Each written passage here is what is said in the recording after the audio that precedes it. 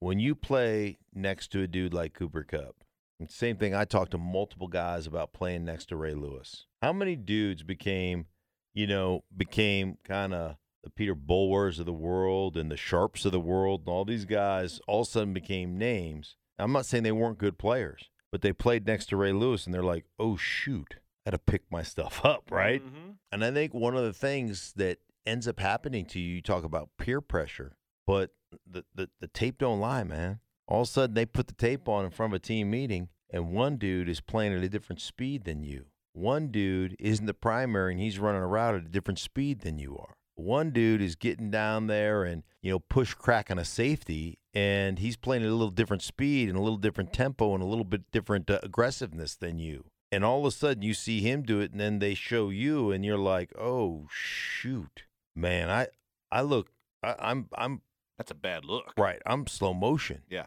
And so all of a sudden you're like, dude, I don't want to, this is embarrassing. Mm-hmm.